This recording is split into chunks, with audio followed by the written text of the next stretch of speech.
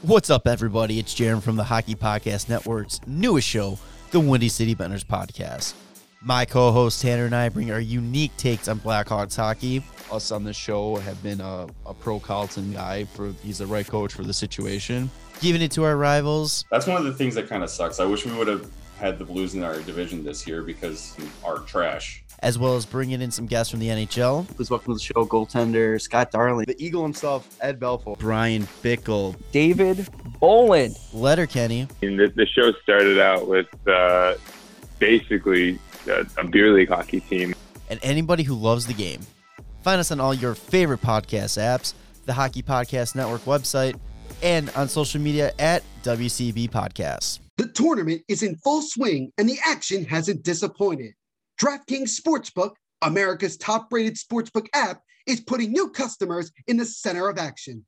Bet $1 on any tournament game, and if your team wins, you win $100. It's that simple. And basically, folks, if you want to continue to put your money on teams like Oral Roberts or Abilene Christian or even, hell, Loyola Chicago, this is the type of deal you want to get on. Pick any college basketball team that's still in the hunt for your shot at winning $100. All it takes is a $1 bet and that team winning their next game. Turning $1 into $100 is 100-1 odds. There's no better way to put your college basketball knowledge to the test than to put your money where your mouth is with DraftKings Sportsbook. Don't worry, if college basketball isn't for you, which I still think it should be, DraftKings Sportsbook has 100-1 odds on select fighters for this weekend's UFC 260. DraftKings is safe, secure, and reliable, so you can deposit and withdraw your funds at your convenience.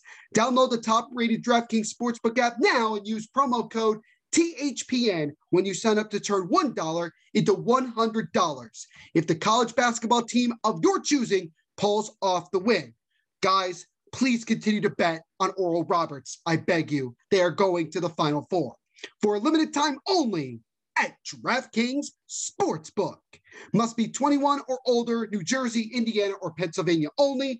New customers only. Restrictions apply. See DraftKings.com/sportsbook for details. Gambling problem? Call 1-800-GAMBLER or in Indiana, 1-800-9-WITH-IT. Welcome to New York.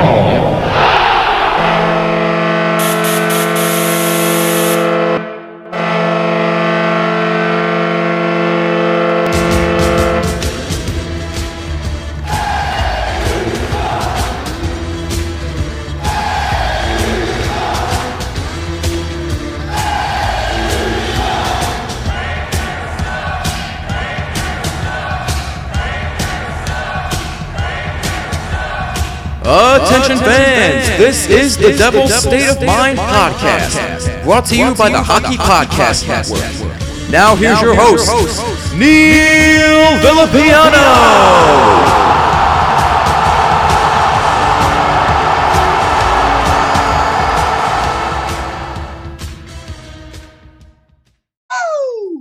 What is happening, Devils fans? It is once again your boy, Neil Villapiano, and welcome back to another exciting edition of the Devils State of Mind podcast right here exclusively on the Hockey Podcast Network, the best place as always to get the most up-to-date news and topics and overall great content about your New Jersey Devils. I hope you guys are having a fantastic day wherever you're listening to this podcast. Thank you as always for taking some time to listen to these podcast episodes. I greatly appreciate it. Folks, we have a bunch to talk about here today, and we have on another special guest. Yes, I am continuing to get some really great guests, just great people in general to come on and take some time to talk with us here on the Devil's State of Mind podcast. You guys will hear that towards the end of this episode, but we're going to, for the most part, be talking about the 3-game series between us and the Pittsburgh Penguins. We're also going to get some news about some injuries that have unfortunately happened. And also, the Devils over the weekend made a signing with one of their prospects. So, like always, we have a bunch to get to. So let's not waste any more time. and drop the puck. So we'll start with talking about the first game between the Devils and the Penguins back on Thursday, the 18th. And we got some pretty bad news and some pretty shocking news right before the game. The Mackenzie Blackwood was scheduled to start this game against the Penguins, and he actually took warmups. And then right as warmups ended, we got word that Blackwood was not going to be playing in this game, that he was hurt and that he had to leave the ice and he could not come and play this game. And luckily, it wasn't anything COVID related, because when they first announced that Blackwood was not going to play, the Devils did, we all assumed that it was COVID. But immediately, Amanda Stein and the Devils and everyone involved said it's not COVID related, it's injury related, but it's still not good. Now, we later found out the next day on Friday the 19th that Blackwood suffered an upper body injury that apparently he's been suffering with for the last couple of days. This is something that's been ongoing. So that kind of makes you wonder as to, when you look at how Blackwood's had his struggles of late, is that one of the reasons why he's been struggling of late? So we will see as we move along. There really just isn't much more information that I can give you guys at this moment. I mean, things could obviously change. Maybe it'll take as long as it did with Nico Hischier's situation to find out the situation. But for the foreseeable future, it looks like it's going to be the goaltending tandem of Scott Wedgwood and Aaron Delp. And Scott Wedgwood was the man who was given the opportunity to start this game. And I mean, I know as a goaltender, no matter whether you're playing or you're not playing, you got to be ready. But this was a situation where he had to, really set his mind from, okay, I'm going to be the backup. I have to be ready if I have a chance to come in this game, to, oh my goodness, I'm immediately now going to be starting. And my whole routine has been kind of thrown off a little bit. But knowing Wedgwood, being a veteran and having the success that he's had for the most part this season, I knew that he was going to be confident going into the net. But obviously, it was a frustrating type of news to get right before the game started. And hopefully we'll get more information as the days go along. And hopefully it's not something too severe, because the Devils really can't afford to have more of their impact players being away from the team for a significant period of time. But the Devils got off to a really good start in this game. Jack Hughes, about halfway through the period, he took a shot that deflected off of Tristan Jarry's mask and into the net. I don't know if he intended to have it, deflect off of his helmet, but hell, it worked. And he scored, which got him his 7th goal of the year, which he has now reached the same total goals he scored last year. So you can already see that Jack Hughes is having a much better, way more productive sophomore season than he did in his rookie year. And that's just a great thing to see. And it was a great shot, a beautiful shot. And most importantly, it gave the Devils a 1-0 lead after the first period. So right away after 20 minutes, you felt pretty good. You said, all right, good start to the game, got the lead, got to build on it. And that's exactly what the Devils did. Because about almost 9 minutes into the second period, the Devils got on the power play, and they were approaching the last 50 seconds or so, and PK Subban got a really nice pass from Jesper Bratt. He did that famous one-time shot, and he blasted it past Tristan Jarry and into the net, and the Devils got themselves a 2-goal lead. And the fact that it was on the power play, because we know how atrocious this power play has been for the most part of this year, is a miracle in itself. But PK Subban, who got robbed, if you remember, last week against the Islanders in overtime, finally gets himself a goal that actually counts. And the Devils got a 2-goal lead. But the Devils continued to pour it on for a little bit, as just 90 seconds later, Damon Severson took a shot from the top of the blue line and was deflected by Travis Zajac just a little bit and beat Tristan Jarry over his right shoulder into the net. And all of a sudden, the Devils have one of their biggest leads of the season at 3-0. Now, if you are a Devils fan, you know as well as I know that a 3-goal lead makes you nervous. Hell, even a 2-goal lead makes you nervous, especially because we're about halfway through this game and we're up 3-0, and we know how this team in years past have blown leads like this. And it got nerve-wracking because we were down to the last 2 minutes or so of the second period, and Michael McLeod got called for a really weak interference call. I mean, it was a really, really weak call, and he had to go to the sin bin. And the Devils were on the verge of killing off this penalty, which would have made it, I think, 16 or 17 in a row that they've killed. But Chris Letang took a shot from the point that was deflected by Jake Gensel, and he found the back of the net, and the Penguins were able to get one back to cut the deficit to 2. And that's where we stood after 2 periods, 3-1 Devils.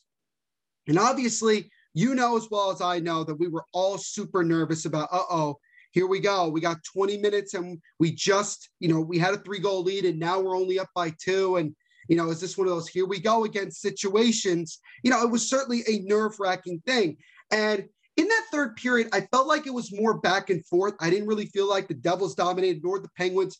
The biggest opportunity I felt like the Devils had was Mikhail Maltsev about 4 or 5 minutes in, just walked in alone. And I thought for sure he was going to beat Tristan Jarry far side, but Jarry just had a tremendous third period, really did a good job of keeping the Penguins alive as much as possible. And of course, as we approached the end of the game, the last minute or so, the Penguins pulled their goaltender down 3-1 still, and they continued to put shot after shot. And I was just like, please find a way to somehow get an empty net goal. And we know the Devils just can't score empty net goals. We just know this. But I was hoping that maybe we get lucky and they would find a way to score one.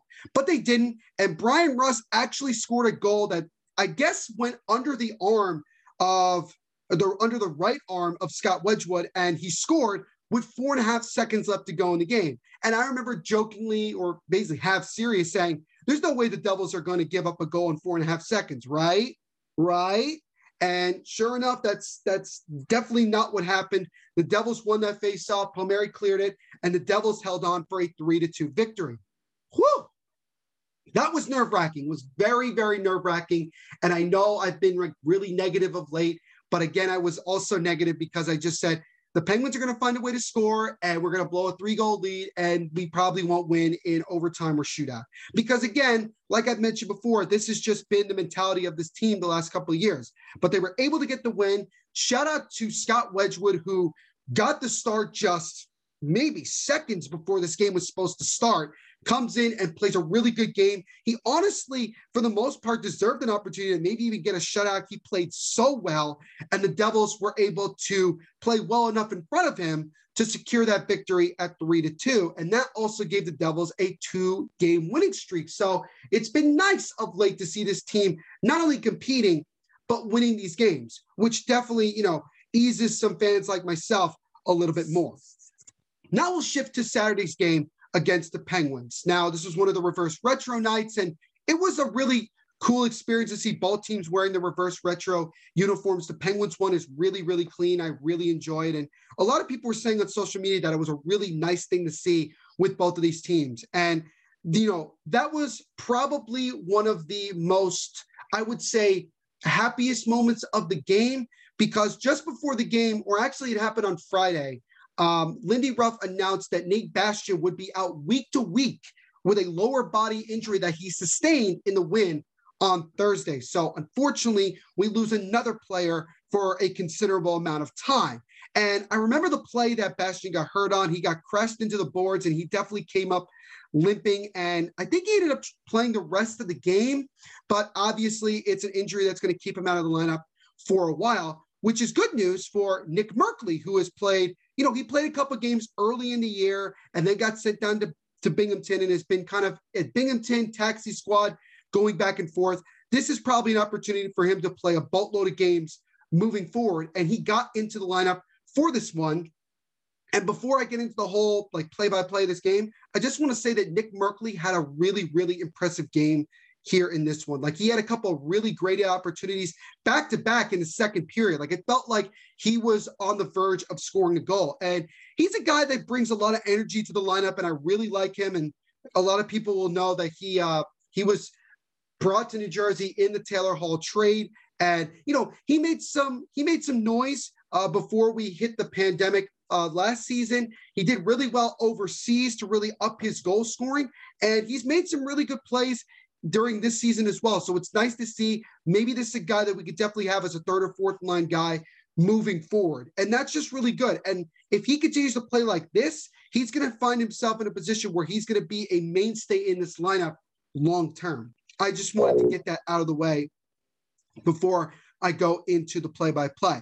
But let's get into this game. So we'll start in the first period, obviously, and the Devils struck first on a rebound goal by Kyle Palmieri about 7 minutes in, and it started with, I think it was Jesper Brett. He made a nice cross-crease pass to Vatanen, who took a shot, and Casey DeSmith made a great save, but Palmieri was in the right place at the right time, knocked the puck in, and scored. And I would love to see the Devils have more opportunities like that or create more opportunities like that moving forward. That's the thing I want to see, having at least one or two guys right in front of the net. In that situation, you had Palmieri on the left and Jack Hughes on the right.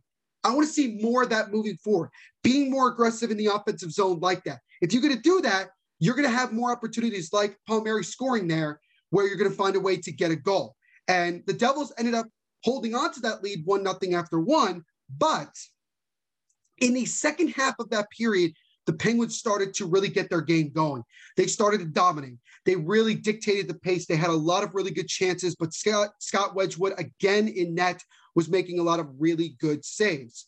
And then you go into the second period, and the Penguins continued to basically pick up right where they left off in the first period, getting really good chances. And they finally got rewarded as Zach Aston rescored about 5 minutes into the period, as the Penguins were able to bring it into the offensive zone. And then the puck kind of like was bouncing in front of the slot, and a bunch of guys were scrambling to try to get it. And finally, Zach Aston got it, and he beat Wedgwood far glove side and tied the game at 1.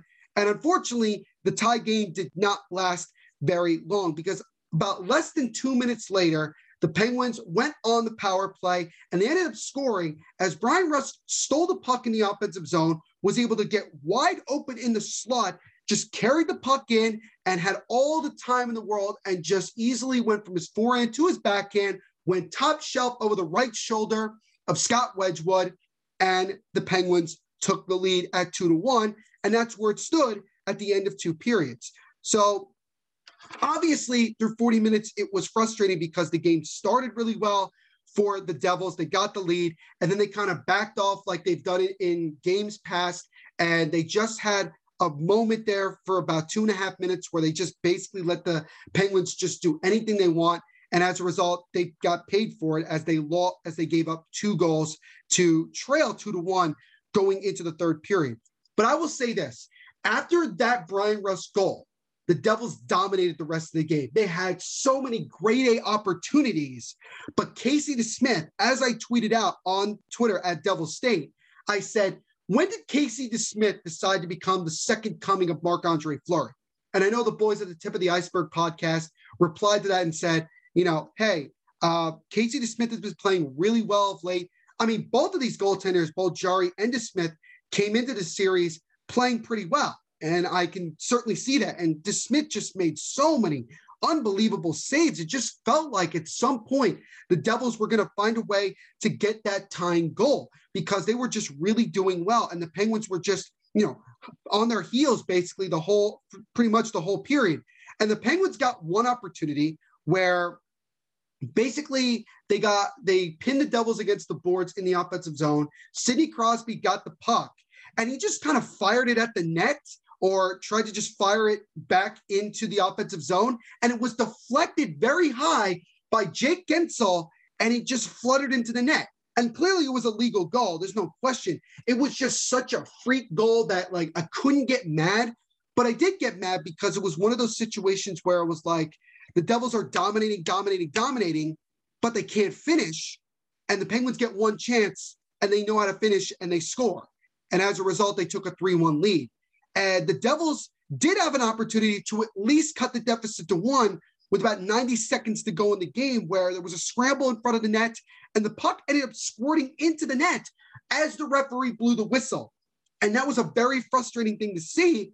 And the refs went and reviewed this play. And I said, okay, they're going to get it right. They're going to say that it's a good goal.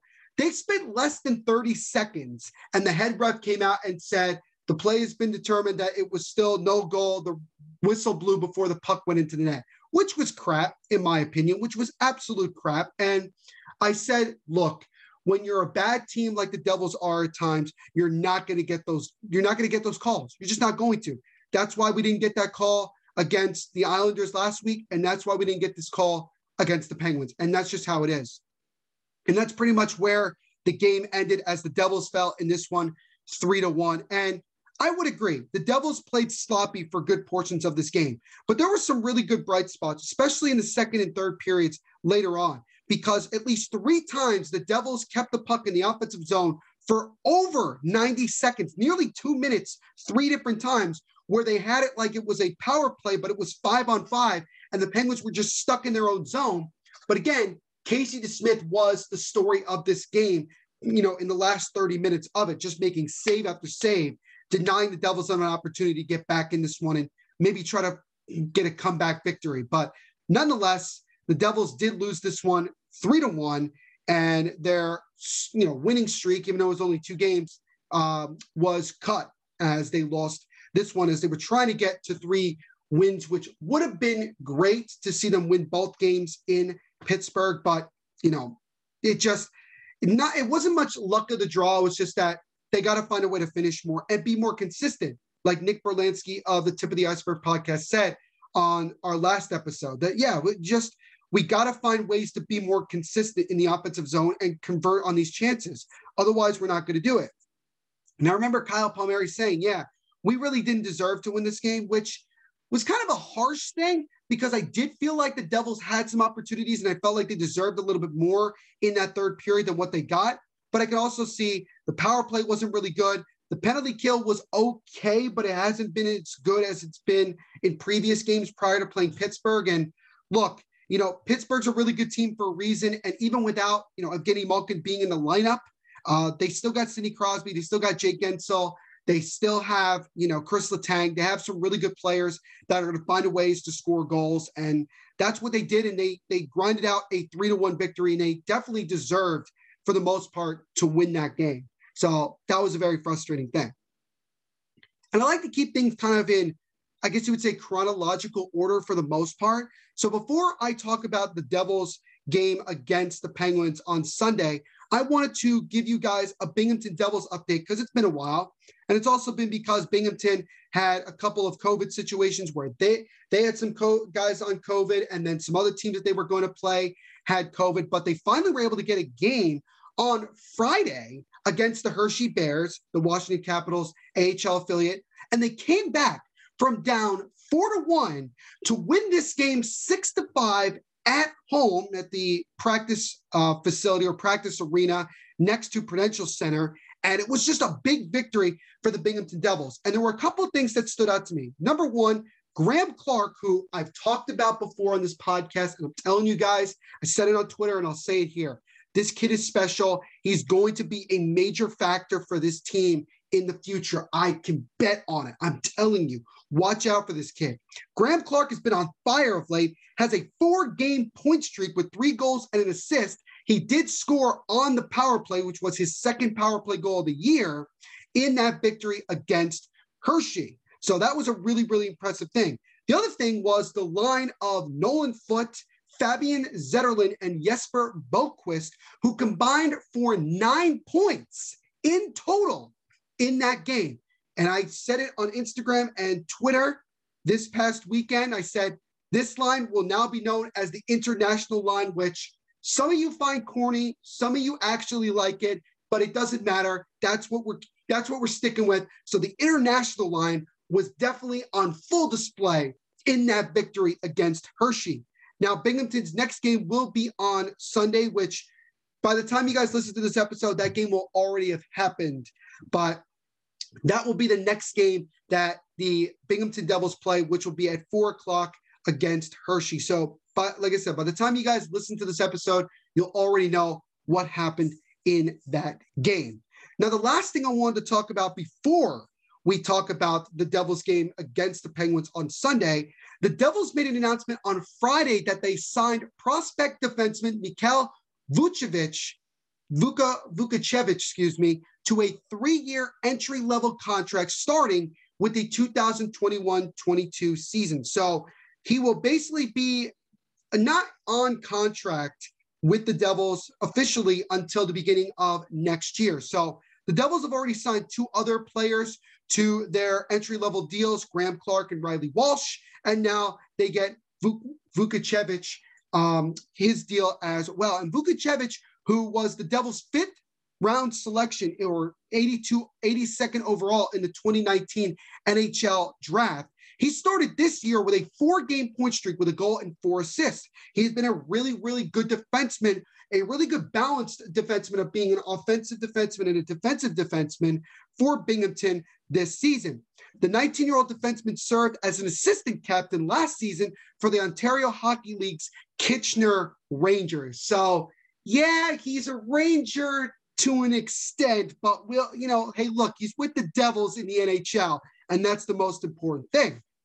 He put up 5 goals and 25 assists for 30 points in 63 games the previous year. And overall, this defenseman, who is a lefty, mind you, has played in 155 OHL or Ontario Hockey League games with Kitchener, recording 9 goals and 55 assists for 64 points. He also has some connections already with Devils players, as in 2018, Vukocevic recorded 2 assists in 7 games and helped Canada capture a gold medal at the Hlinka Memorial alongside current teammate Graham Clark.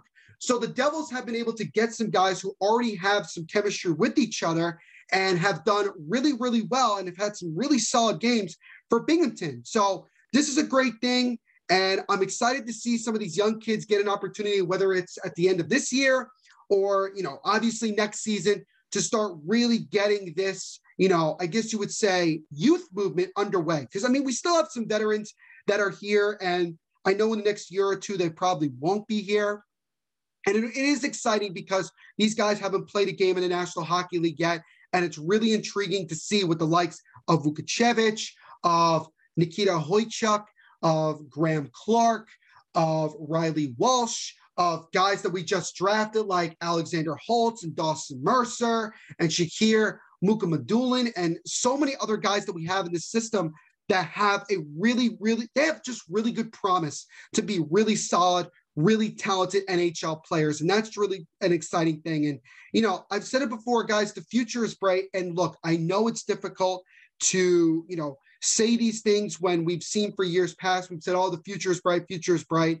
At the end of the day, we do want to, stop talking about that and start seeing production on the ice.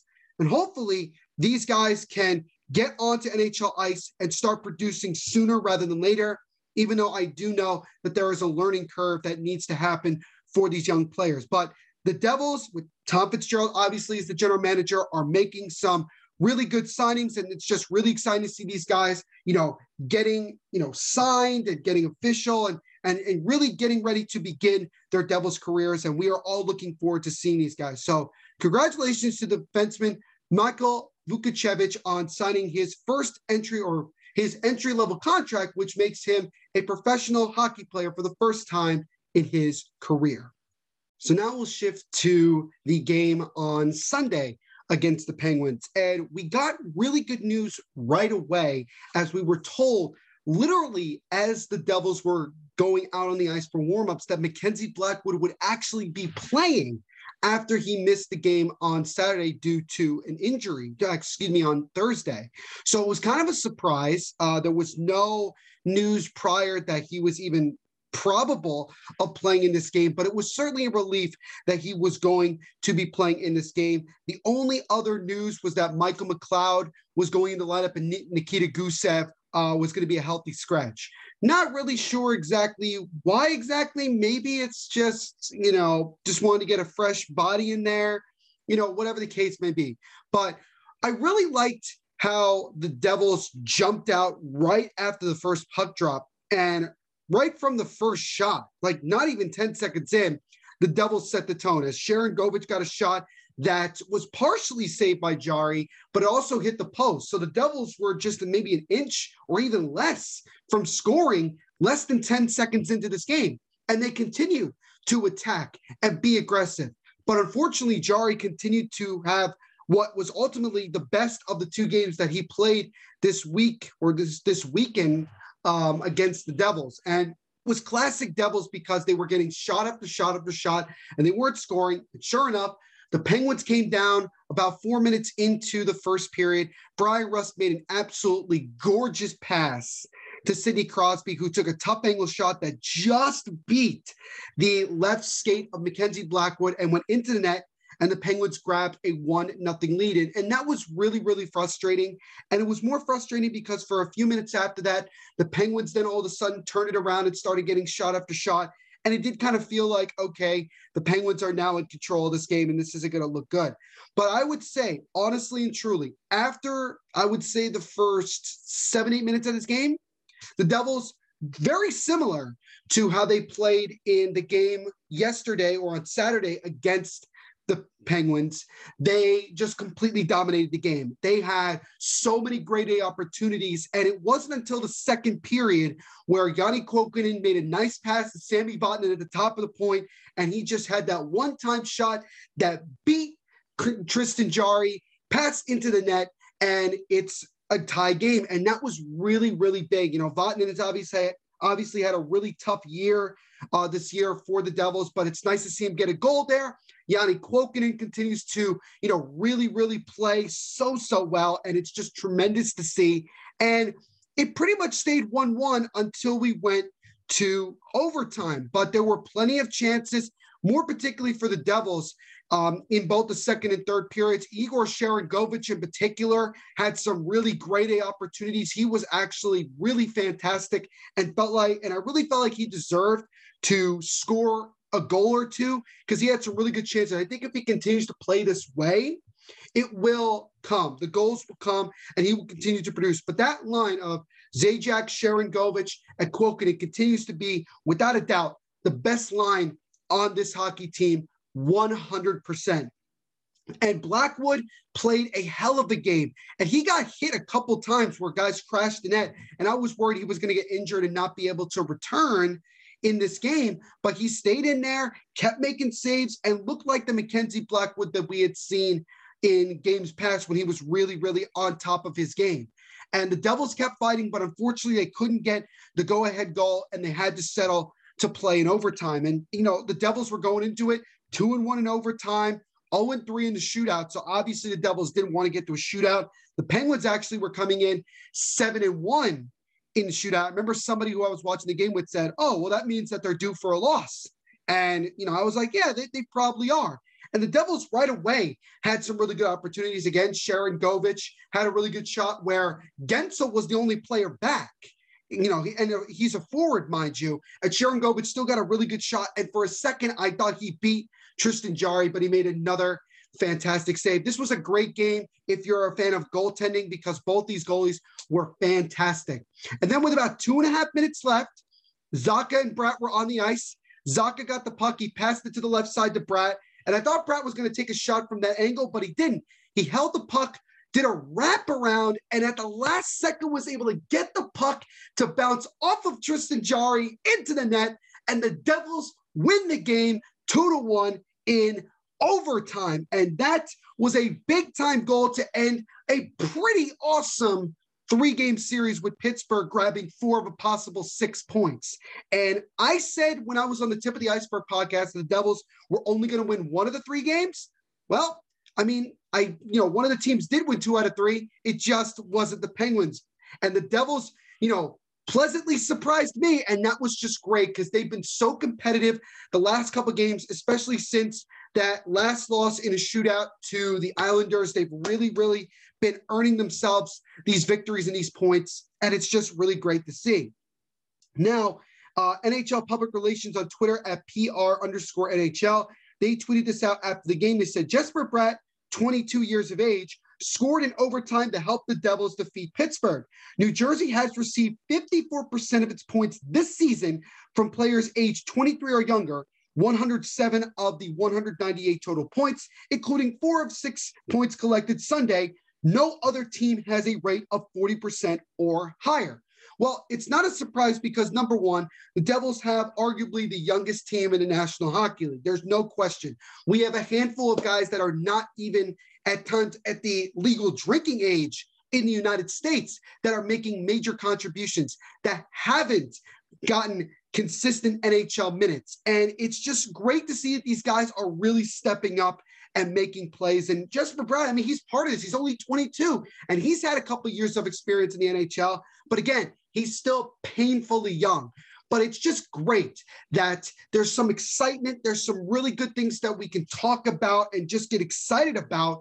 And I know some people are like, oh, why are we winning these games? It doesn't matter. We're not going to make the playoffs. Maybe we should try to get a high pick. Look, guys, we've been down in this situation for so many years now that for me personally, I'm tired of having to worry about who we're going to draft in the lottery and how we're going to do in the lottery. I just want to see this team win. I want to see them be competitive. And the last 5-6 games, that's what I've seen. And I'm hoping that as the rest of the season moves forward, we continue to play this way. Because if we do, we're going to find a way to win more games and really finish the season on a high note, which is fantastic because then it puts this team in the right direction moving forward to eventually become a playoff contender and then even more into the future, eventually a Stanley Cup contender. But a big win on Sunday afternoon against the Penguins in Pittsburgh to cap off a tremendous weekend, basically. I mean, if they did not have that one little bad episode in the second game after being up 1-0, on Saturday, they would have actually found a way to win all 3 games, which would have been even more fantastic. But still, hell of a job by the Devils to win this game and to secure 4 of a possible 6 points. Now, heading into this upcoming week, and we'll talk about more of these games as the week goes along, but to just give you guys a quick preview, the week goes as follows. On Tuesday night, the Devils are in Philadelphia taking on the Flyers. I believe that's only the 3rd time this year that the Devils have played the Flyers. The Devils dropped the first 2 games against the Flyers way back in late January. And then we have back-to-back games, but not on the weekend. Oh, no. We have back-to-back night games against the Capitals on Thursday night at 7 o'clock and Friday at 7 o'clock. We have a day off on a Saturday for the first time, I think, this entire season. And then we travel to Boston to play a 5:30 game against the Bruins. And also, this is the beginning of let me check here, 1, 2, 3, 4, 5, 6 game road trip. So obviously this is a great start to the road trip and it's just fantastic. But again, a hell of a victory for the New Jersey Devils on the road in Pittsburgh to get off to a really good start on this road trip.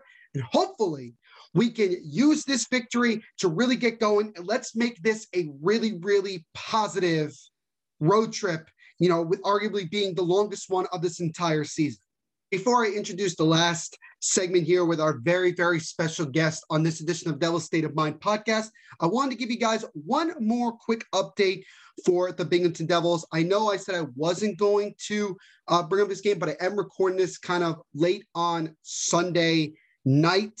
And I wanted to, since I had some time, wanted to give you guys another update with the Binghamton Devils. They unfortunately did lose that game on Sunday against Hershey 3-2 in overtime. So it was a very, very competitive game. Nolan Foote and Graham Clark got the goals for the Devils. Ben Street, Martel, Boquist, and Nikita Ohojchuk got assists on these goals. A couple of other stats that were brought up.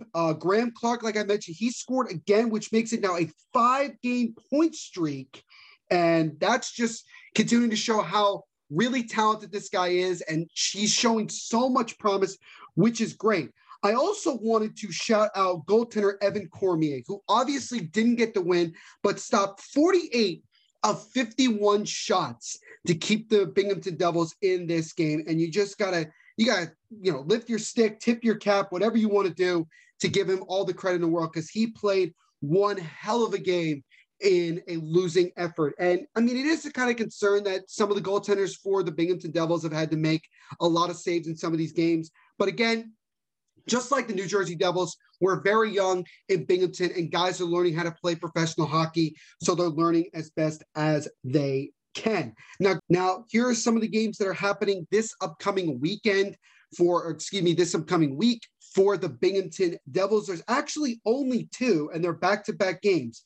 The first one is at home in Newark against the Lehigh Valley Phantoms on Friday, March 26th at 7 o'clock. And then the very next day on Saturday, March 27th, the Devils play Lehigh Valley again, this time at Lehigh Valley. So that is the Binghamton Devils schedule for this upcoming week.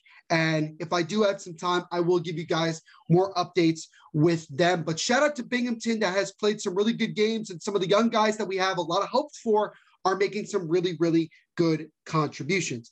And now, ladies and gentlemen, we will finally get to the final part of this edition of the Devil's State of Mind podcast.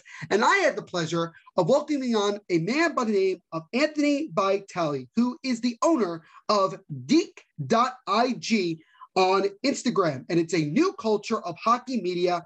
And they post a lot of really great content where they show milestones, show highlights. They're trying to be a Bleacher Report basically for just hockey. And they've done a fantastic job. They've made a lot of really good edits.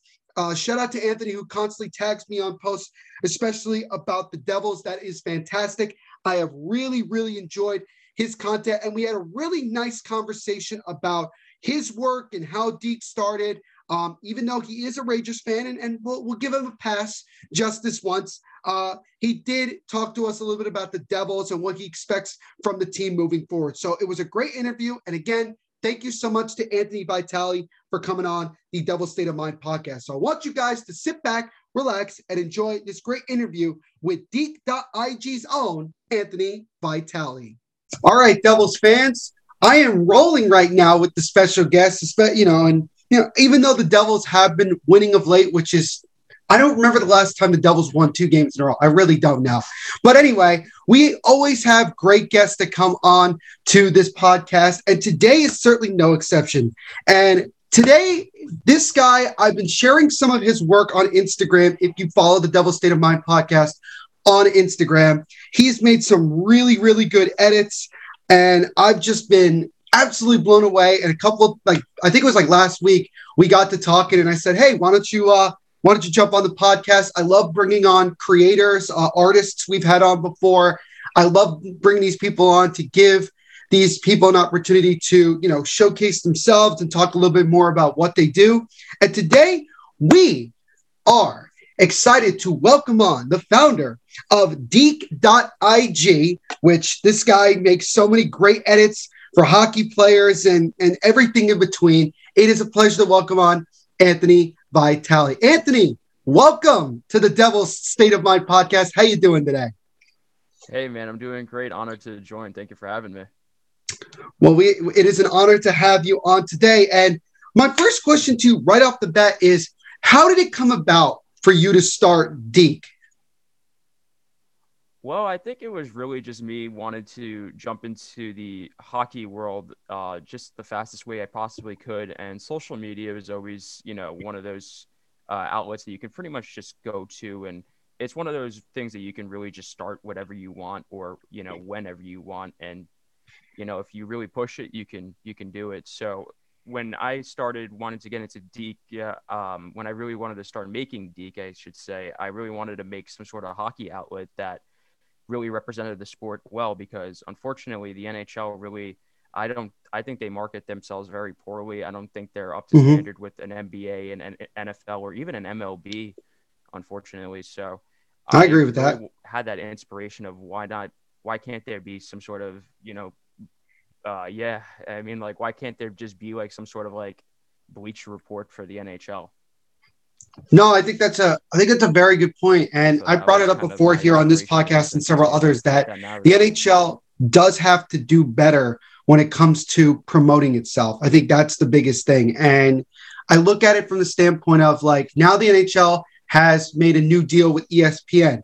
I would like to think that ESPN will give the NHL an opportunity to promote itself even more and try to go from there because, there is the possibility that the NHL, if it markets itself correctly, could get to maybe even being the 3rd most popular sport in North America down the road. But, like I said before, I only started following your account, I think a couple weeks ago, and I've really, really loved a lot of the content. And again, you could just type on Instagram, Deke.ig, and you will find it. And they make a bunch of different things, wallpapers. They're actually looking for some interns as well, if I'm not mistaken. So they're constantly looking for new creators. I would highly recommend, if you're interested in this type of area, I would highly recommend you joining it. My next question to you, Anthony, is this. what got you into the sport of hockey and what made you love this sport so much?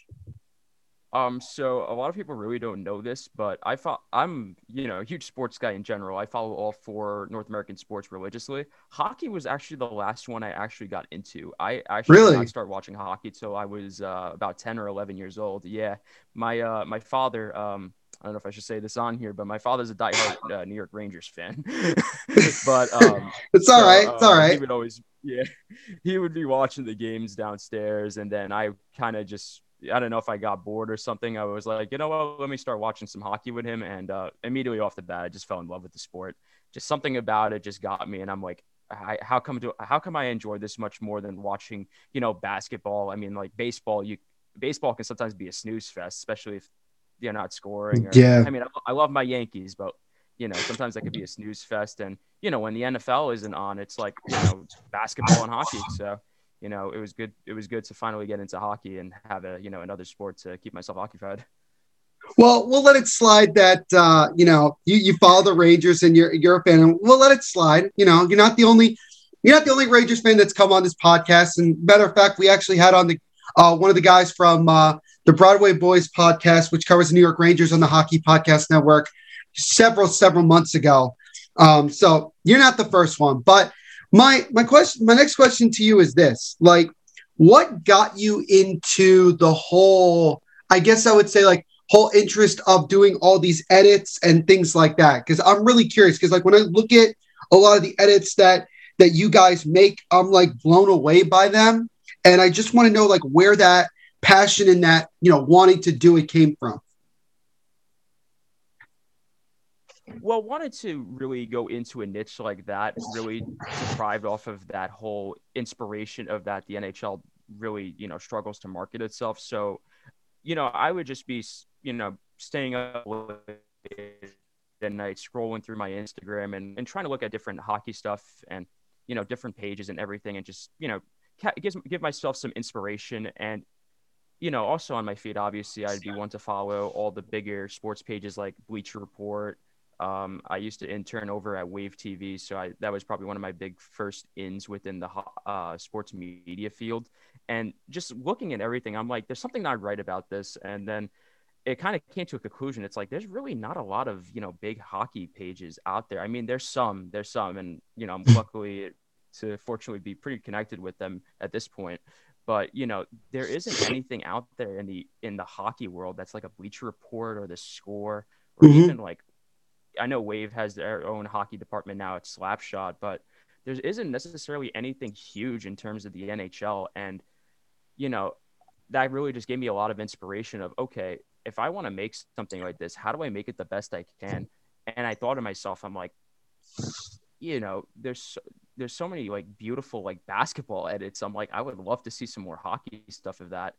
And even just certain stuff in the NFL alone, I'm like, if I can take this and translate it into hockey, I think it would just, I think it would blow everybody's mind, and it would be something that a lot of people haven't seen just yet. And, so far in the 2 months that we've been around, it's really came into fruition. And, I'm very proud of, the team of how far we're going so far and how fast our growth is. So I guess it's really starting to pay dividends at this point. But I think the overall inspiration came from, there's something lacking. Why don't we just be the change for it? Well, I would say that you guys should absolutely be proud of yourselves, because like I've mentioned before, the work that you and your team have done with the edits and the designs that you have made have just been great. And, I know last night you actually tagged me on a post where it was a video of Jack Hughes getting the first goal against the Penguins last night, which was obviously a massive goal, considering that the Devils ended up only winning by a goal. And it was a really nice shot. And you and I got to talking a little bit about, how much of a beauty Jack Hughes really is. And it's crazy to think about how he's already reached his goal total from last year. He only had 7 goals last year. He's at number 7 this year. And that's great. And I look at a lot of the other edits, and, it's exciting, because I think what I see, with you guys is that you're able to connect with so many fans from so many different, teams. You're not just focusing on one specific team, but working on the whole National Hockey League. This might be a tough question for you, because I always like to ask these type of questions. in your opinion, what is your all-time favorite edit out of all the ones you guys have put together? What is your all-time favorite? Do you have one? I could probably give an answer of my favorite that I made, and then a favorite of mine that my team has made. Okay. I love all my graphics designers. They're very talented boys. Never don't take this personal if it's not yours. But oh my God, all the stuff you guys make is incredible. But I think the favorite edit that my team has made may have probably been, you weren't kidding of being a tough question, but I think the one that really does come to mind when I think about it may have been, oh my goodness, man. I think I'm going to have to go with my designer Cohen with his Patrick Kane 1000th game edit, which was, it blew me away. The funniest thing is we had a little miscue about it. I actually made one for that. And I was pretty set on it. It was like probably one of the first edits I ever made. And I was like, oh my goodness, this is actually really nice. I can't wait to put this up. And then he sends into our drop chat. It's like, here, I got this for tonight. I'm like, wow, that is too nice not to post. I'm putting that up right now. So that might have been one of my favorite designs that a member of my team has made. I think my favorite design that I personally made was not even because I'm on here. I just think it was the best one that came out, was my Travis Zajac 1000th game edit.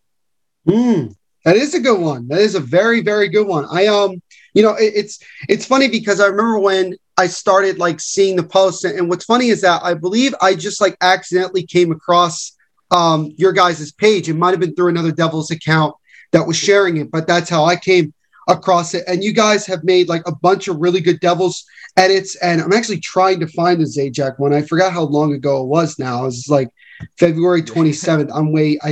I feel like I'm way off, but I already forgot when he actually when he got his 1,000th game. That's how bad I am at these things. But you guys have been on point with like a lot of these, and I would agree. Now you did make one, or I think you shared one. I want to say it was a little while ago, where you were talking.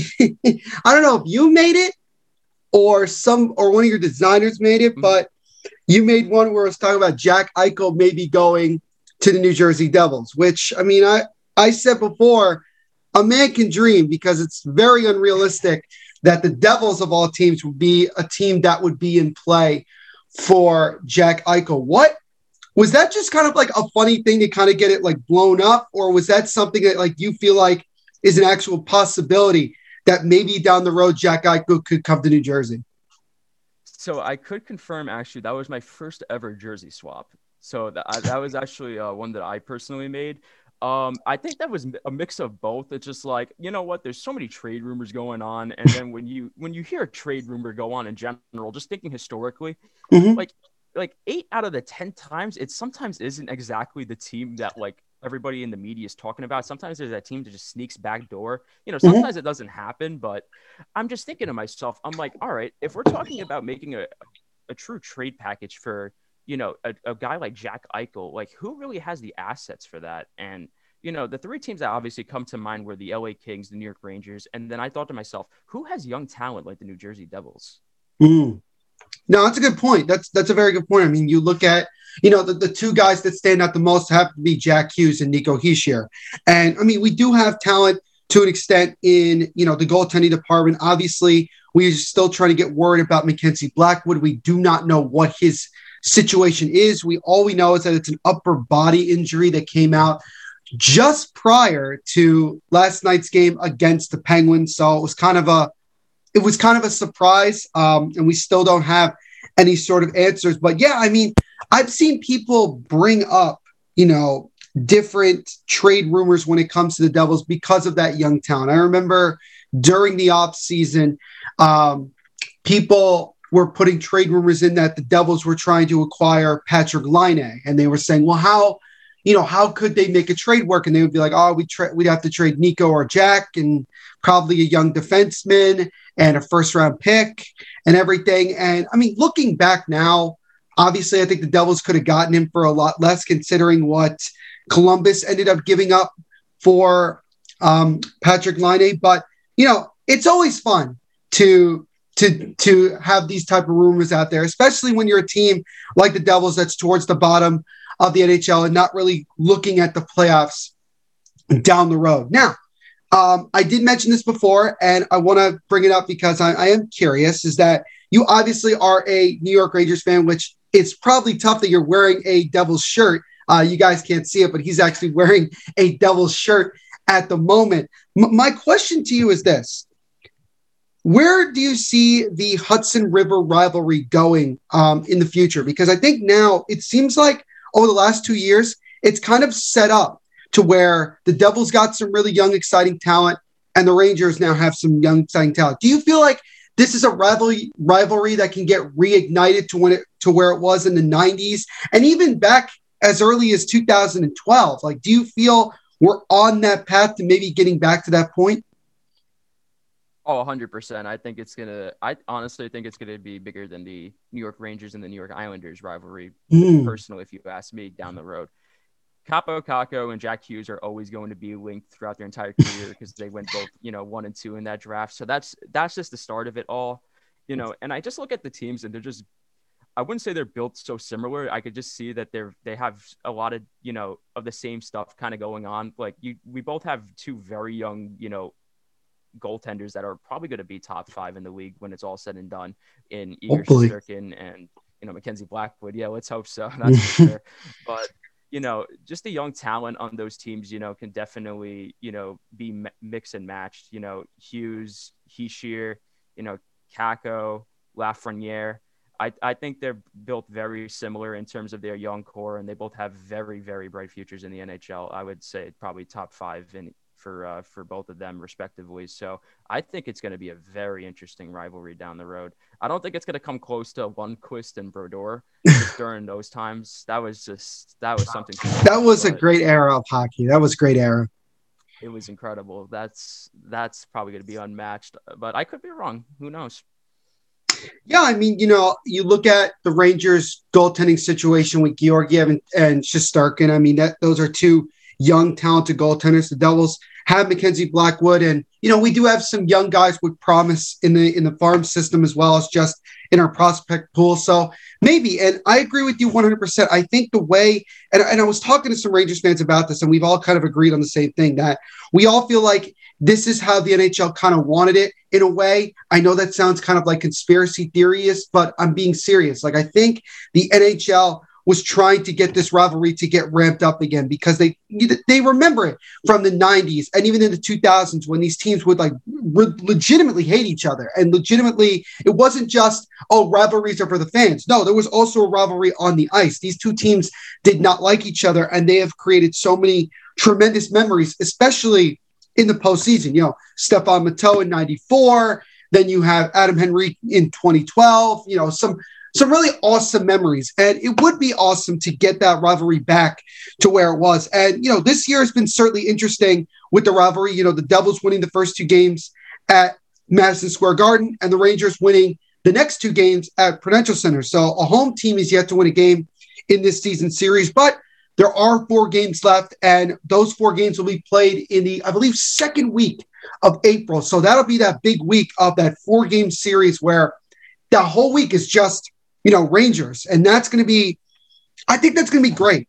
I think it's going to be great to have that many games in a row, actually, playing against your rival, the same opponent that long. Because the Devils right now are playing a 3-game set against the Penguins. And this is kind of the experience that we're going to get, with a little bit more, intensity, especially from the fans with playing the Rangers. So that'll be fun. My next question to you, Anthony, is this. When you look at the Devils, who is your favorite player on the Devils and why? Oh, it's not even close. It's 100% Jack Hughes. I am such a big Jack Hughes fan. It's not even funny. Like, he's actually the guy on the back of my shirt right now. There you go. I'm getting there into becoming a pretty big collector, and I've already made it a priority to get a bunch of his rookie cards. So I'm a big collector of him, big fan of him. Just something about him just screams Patrick Kane. Next Patrick Kane to me. This is probably his biggest comparison, but as much as I'm a Rangers fan, but I try to obviously be. I'm much more than a Rangers fan. I'm just a fan of the sport in general. I love watching this kid play, just his speed, his skill set, and just watching him put it all together. And, last night, that goal was something else. That is something I was like, oh my goodness. I saw that on TV. I said, as soon as that comes out on Twitter, I'm putting that right up on the page. So, even just, I know he struggled in his rookie season. So is Kaapo Kakko. Last year was very weird just because of the whole pandemic in general. And even this year is going to be pretty overlooked just because of the pandemic being a shortened season. But Right. my goodness, his growth from last year to this year is incredible. Yeah, he certainly has improved a lot, and it's great to see. And we know that as the games go along and as the seasons go along, he's going to get better and better and better. And we expect him probably down the road to maybe even give him a chance to be the number one centerman on this team. And if he can end up becoming even half of what Patrick Kane is, I'm totally fine with that. My next question to you, Anthony, is this. And I know obviously Devils fans may not want to fully hear this because, like I did mention before, Anthony is a Rangers fan, but I do want to get his opinion. When you look at the Devils, at the time of this recording, they are 10-13-4 with 24 points. They are second to last in the East Division, and they are 27 out of 31 teams. What do you feel is the biggest reasons for the struggles that the Devils have had this year, in your opinion? Well, when I look at team struggles, and this year specifically, I'm not too critical in teams of, really not performing to their best. I know this season really isn't going to be much considering everything with the pandemic, shortened season. So I'm not going to be obviously too critical on it because there's so many different factors, and just even the whole prep phase of this season probably threw everybody for a loop. So I don't know if it's maybe a lack of preparation, but when I look at the roster, I see the talents there. It's a very young team. I don't know if there's anything that the team is lacking, more of just maybe, I think if the team can really use anything down the line, it might be a little bit some more leadership. I know we have, Kyle Palmieri as one of those, top leader forwards. You guys just named Nico Hischier captain, which I 100% am 100% for. I think he was born for that role, and I'm, very glad that they made that. I just think it was more of just putting the pieces together, and I know, Lindy Ruff's system is pretty interesting, so I'm not too. I don't want to be critical of Lindy Ruff. I have the utmost respect for him. I'm just not 100% sure if his style of hockey is the one to fit this team, especially down the line. I'm very critical of David Quinn, just to let you know. So I don't shy away from bias or not being biased in that sense. So if it comes down to anything of why they struggled, I think it was just more finding their click. It's a very young roster, so I think we're going to see a lot more high quality games like the one we saw last night down the road. And I think once Mackenzie Blackwood is healthy and back on the ice, I think they're going to be playing a lot more high quality hockey. I agree with, your assessment of Lindy Ruff because, Lindy Ruff is an offensive type of coach, but I think in some degree the game may have passed him by. Like he's struggling a little bit more with understanding, what really needs to work in the modern NHL. And look, I've said before is that I don't personally believe that Lindy Ruff is going to end up being the coach long-term with this team. Maybe he's going to be the coach for another 2 or 3 years as we continue to develop. I think Fitzgerald brought him in because he wanted a culture change. He wanted a guy that was going to be more demanding and more of, getting these guys to say, hey, we want to have the confidence that we can compete with anybody. And for the most part this season, I feel like the team has competed.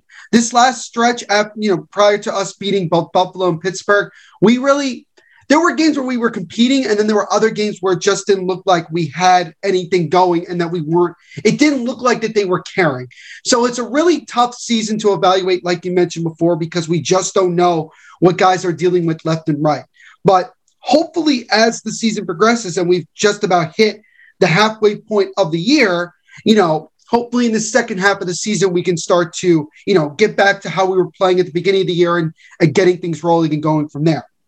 My next question to you, Anthony, is this. When you look at the Devils and you look at the fact that we are pretty close to the trade deadline, we're about a week, I think almost 2 weeks. I don't remember exactly the day of I think it's April 10th. So I think we're about 2 weeks away from the deadline. Do you feel that the Devils will make moves with regards to, moving expiring contracts? Do you think that they'll just stay put because of, the flat cap and teams may not be so interested to give up certain assets? Like, what do you think the Devils' plan is probably going to be at the trade deadline? In terms of their deadline plans, I think it's definitely. I know the Devils have always been very conservative in terms of their cap. That's more of like a Lou Lamoriello type of era type of thing. I always knew they were very conservative in terms of that. I know that there's been a lot of trade rumors and certain whispers about Kyle Palmieri potentially getting traded. Mm-hmm. That's obviously he's on an expiring contract and he's a veteran.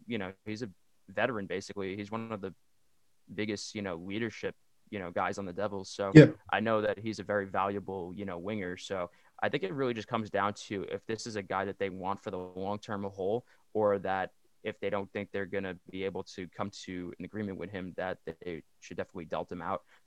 I'm personally going to say that I think Palmieri will get dealt. I think that there's a lot of trade interest around him, especially I've been hearing the New York Islanders. Yes. A potential spot for them because they actively came out and said that we're looking for a scoring winger. So Palmieri fits that. Right. So I think that if they give them the right price, I think it would be foolish of the Devils not to. But at the end of the day, it depends on really how much they value a guy like Kyle Palmieri. If that's a guy that they value much because of his leadership and his on-ice ability, I think they should try to come to something with him.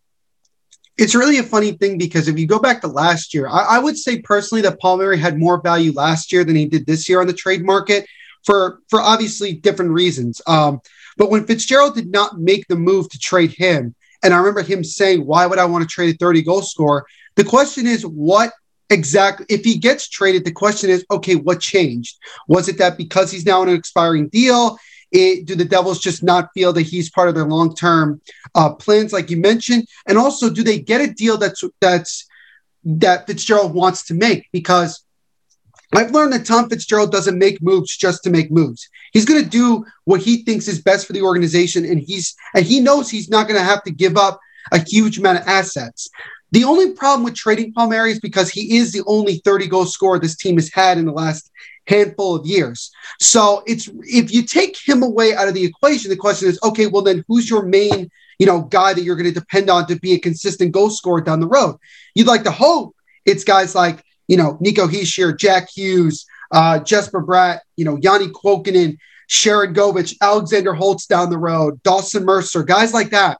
Like, we're all hoping that those guys can do it. And also, I think this is something to keep in mind, is that because the Devils are in the position that they're in right now, knowing that they're probably not going to make the playoffs, if they do end up making a deal for Kyle Palmieri, it could be good for one or two of the young guys in our farm system, guys like Nolan Foote, Graham Clark, that could get an opportunity in the last 5 to 10 games to get called up, to play some games, to continue to evaluate the team as a whole and the organization as a whole and try to see what you have. So I've said it before, I would be happy either way because I think we'll get probably some decent assets. I don't know what. But I think with Anders Lee getting hurt and being out the rest of the year, I think it makes Palmieri that much more attractive to the New York Islanders and just makes getting a winger or getting a goal scorer, that much more attractive considering that they need some top 6 scoring help. So this is something that it's more of a let's wait and see approach. The Fitzgerald is talking with Palmieri's agent and Palmieri himself and going from there, and we'll see what happens. My last question to you, Anthony, before we let you go, and again, thank you so much for doing this today. It's been a blast. My question to you is this. For anybody out there that is interested in being in either sports media in general or being in this, I guess you would say, like editing type of career path, what would be some advice you could give to them? So yeah, thank you again for having me on and everything. For people who want to jump into this field, I would say the best advice that I can definitely give from my personal experience is definitely educate yourself on that. In terms of the editing aspect, I'm not a graphics designer by trade, but even just a few months of editing and just experimenting, educating myself, just watching YouTube videos on Photoshop has made me such a better designer in general and now I can literally go on my computer and just, say, what do I want to make? And then I can just think of something and I can put it out there. So it's one of those things that, definitely, practice what you preach.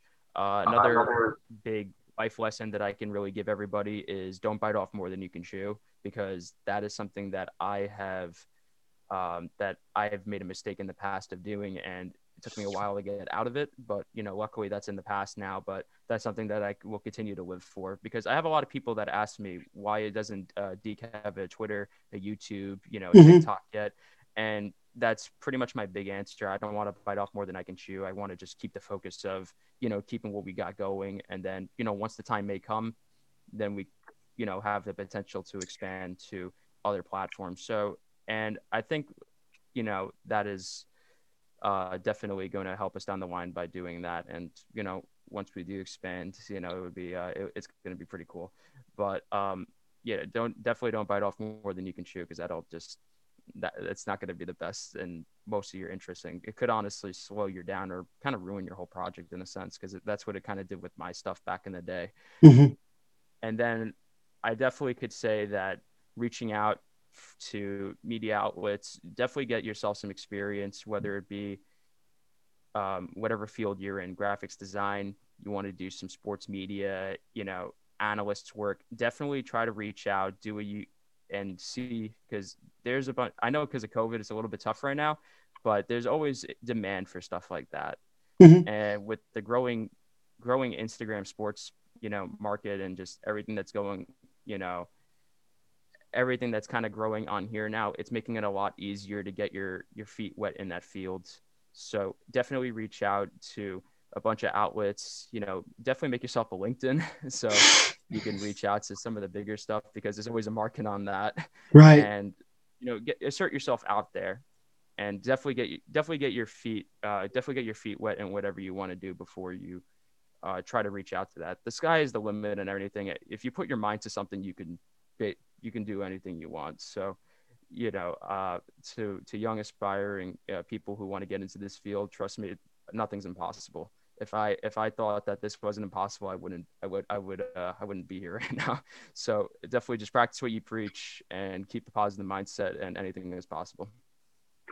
I love all of that advice. That whole speech was absolutely phenomenal. And I love how you say don't bite off more than you can chew, because, I've done that in the past, and, it's obviously never a fun feeling, and it's good to just take it one step at a time. And there was some advice that was given to me. It's called let the game come to you.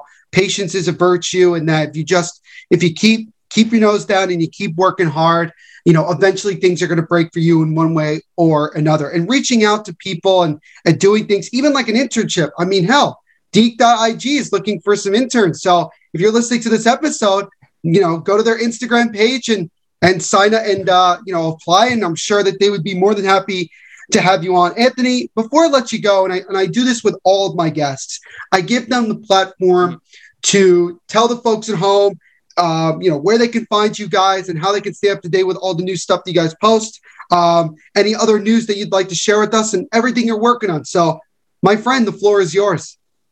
I appreciate that. Thank you so much. So if you guys want to follow us on Instagram, obviously we're at Deke.ig.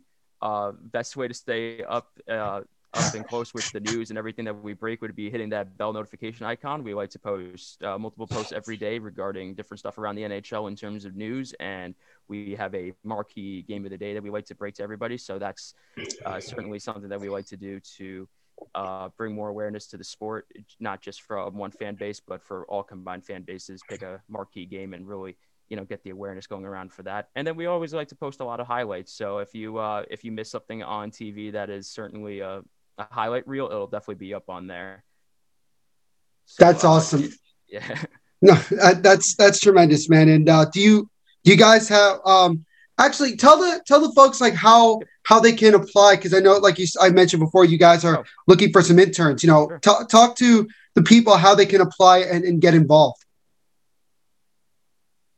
For sure. So right now we're currently looking into bringing in interns for our creative team. Those roles would practically be graphics design, or actually even being sort of an insider or a cover for a specific NHL team of your choice. So What we're looking for is somebody to cover each and every NHL team to break to us to get us up with the news. So if that is something that comes to interest for anybody covering your favorite team, our applications are in our bio. Just fill that out, and we'll be back with you guys within at least a few days to discuss that, and like to make that happen. So, and even if anybody ever has any questions regarding getting into this field, or whatnot, the DMs for us are always open.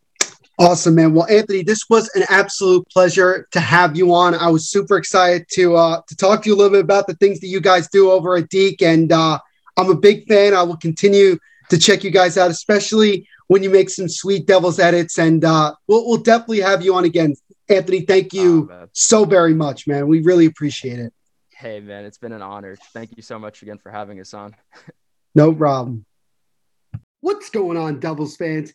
It's your host, Neil Villapiano. Thank you so much for checking out this edition of the Devils State of Mind podcast on the Hockey Podcast Network, the best place to get the most up-to-date news about your New Jersey Devils. If you want to check out more of the podcast, here's what you do. You go wherever you listen to podcasts, so that could be Spotify, that could be iTunes, that could be Google Podcasts, wherever you listen to podcasts, you go and you search Devil's State of Mind, and you will find the new episodes that we post every week on both Mondays and Thursdays. Please also go check out the Hockey Podcast Network as a whole. We have podcasts for all the teams in the NHL, as well as other great hockey podcasts. So just like with Devil's State of Mind, just search Hockey Podcast Network, and you can see all of the podcasts that we have on this great network. You can follow the Devil's State of Mind on social media. You can follow us on Twitter at Devil's State, and you can also follow us on Instagram and Facebook at Devil's State of Mind. Make sure to also follow the Hockey Podcast Network on all social media platforms. Just search at HOCKEY Hockey POD Pod NET Net. If you want to listen to more of my voice, go like and subscribe to the Mofobo Network Sports Podcast, where I talk about all things going on in the wide world of sports. New episodes go out every Monday and Thursday wherever you listen to podcasts. Also, go like and subscribe to the Mofobo Network Sports Presents channel on YouTube, where just like the podcast, I talk about different topics that are going on in the world of sports as well. New videos go out every single Tuesday on YouTube. So it's spelled MOFOBO Network Presents, and you will find it. Again, new videos out every Tuesday. You can stay up to date with all the new episodes and videos by following me on my personal Twitter at THENVPSHOW, my personal Instagram at NVPQB11, and also Mofobo Network on Facebook. And last, but certainly not least, go check out both my books on Amazon and Barnes & Noble right now. The first is JETS, Pain, Pain, Pain, the agony and the ecstasy, no ecstasy, of being a Jets fan. This book is about all the pain and suffering of being a New York Jets fan. So from all the painful moves, painful games, painful player decisions, painful ownership decisions, anything you could think of, it's in this book. So this is really for the Jets fan. So if you're a Jets fan, a football fan, if you know one of those, or if you just want to support me, go check out that book. The other book that I just published recently is titled Meet the Mets Mess, the REGRETS of New York Town. This one is all about the regrets of being a Mets fan. And even through world championships in 1969 and 1986, there was so much regret between those years, as well as the years following 1986. Both of these books are available for both hardcover and ebook for the price of $19.69. So if you're a Jets fan or a Mets fan, or by some chance you're both, you probably guessed why I chose that price. So again, please go check out both of those books. The first one, JETS, Pain, Pain, Pain, the pain and suffering of being a New York Jets fan, and also Meet the Mets Mess, the REGRETS of New York Town. So once again, thank you guys so much for checking out this edition of the Devil's State of Mind podcast. My name is Neil Villapiano, and we will see you in the next episode. Everyone continue to be the amazing people that you are, every single day. Always remember to just be yourself and continue to kick absolute butt. And one last thing, rock on. Woo!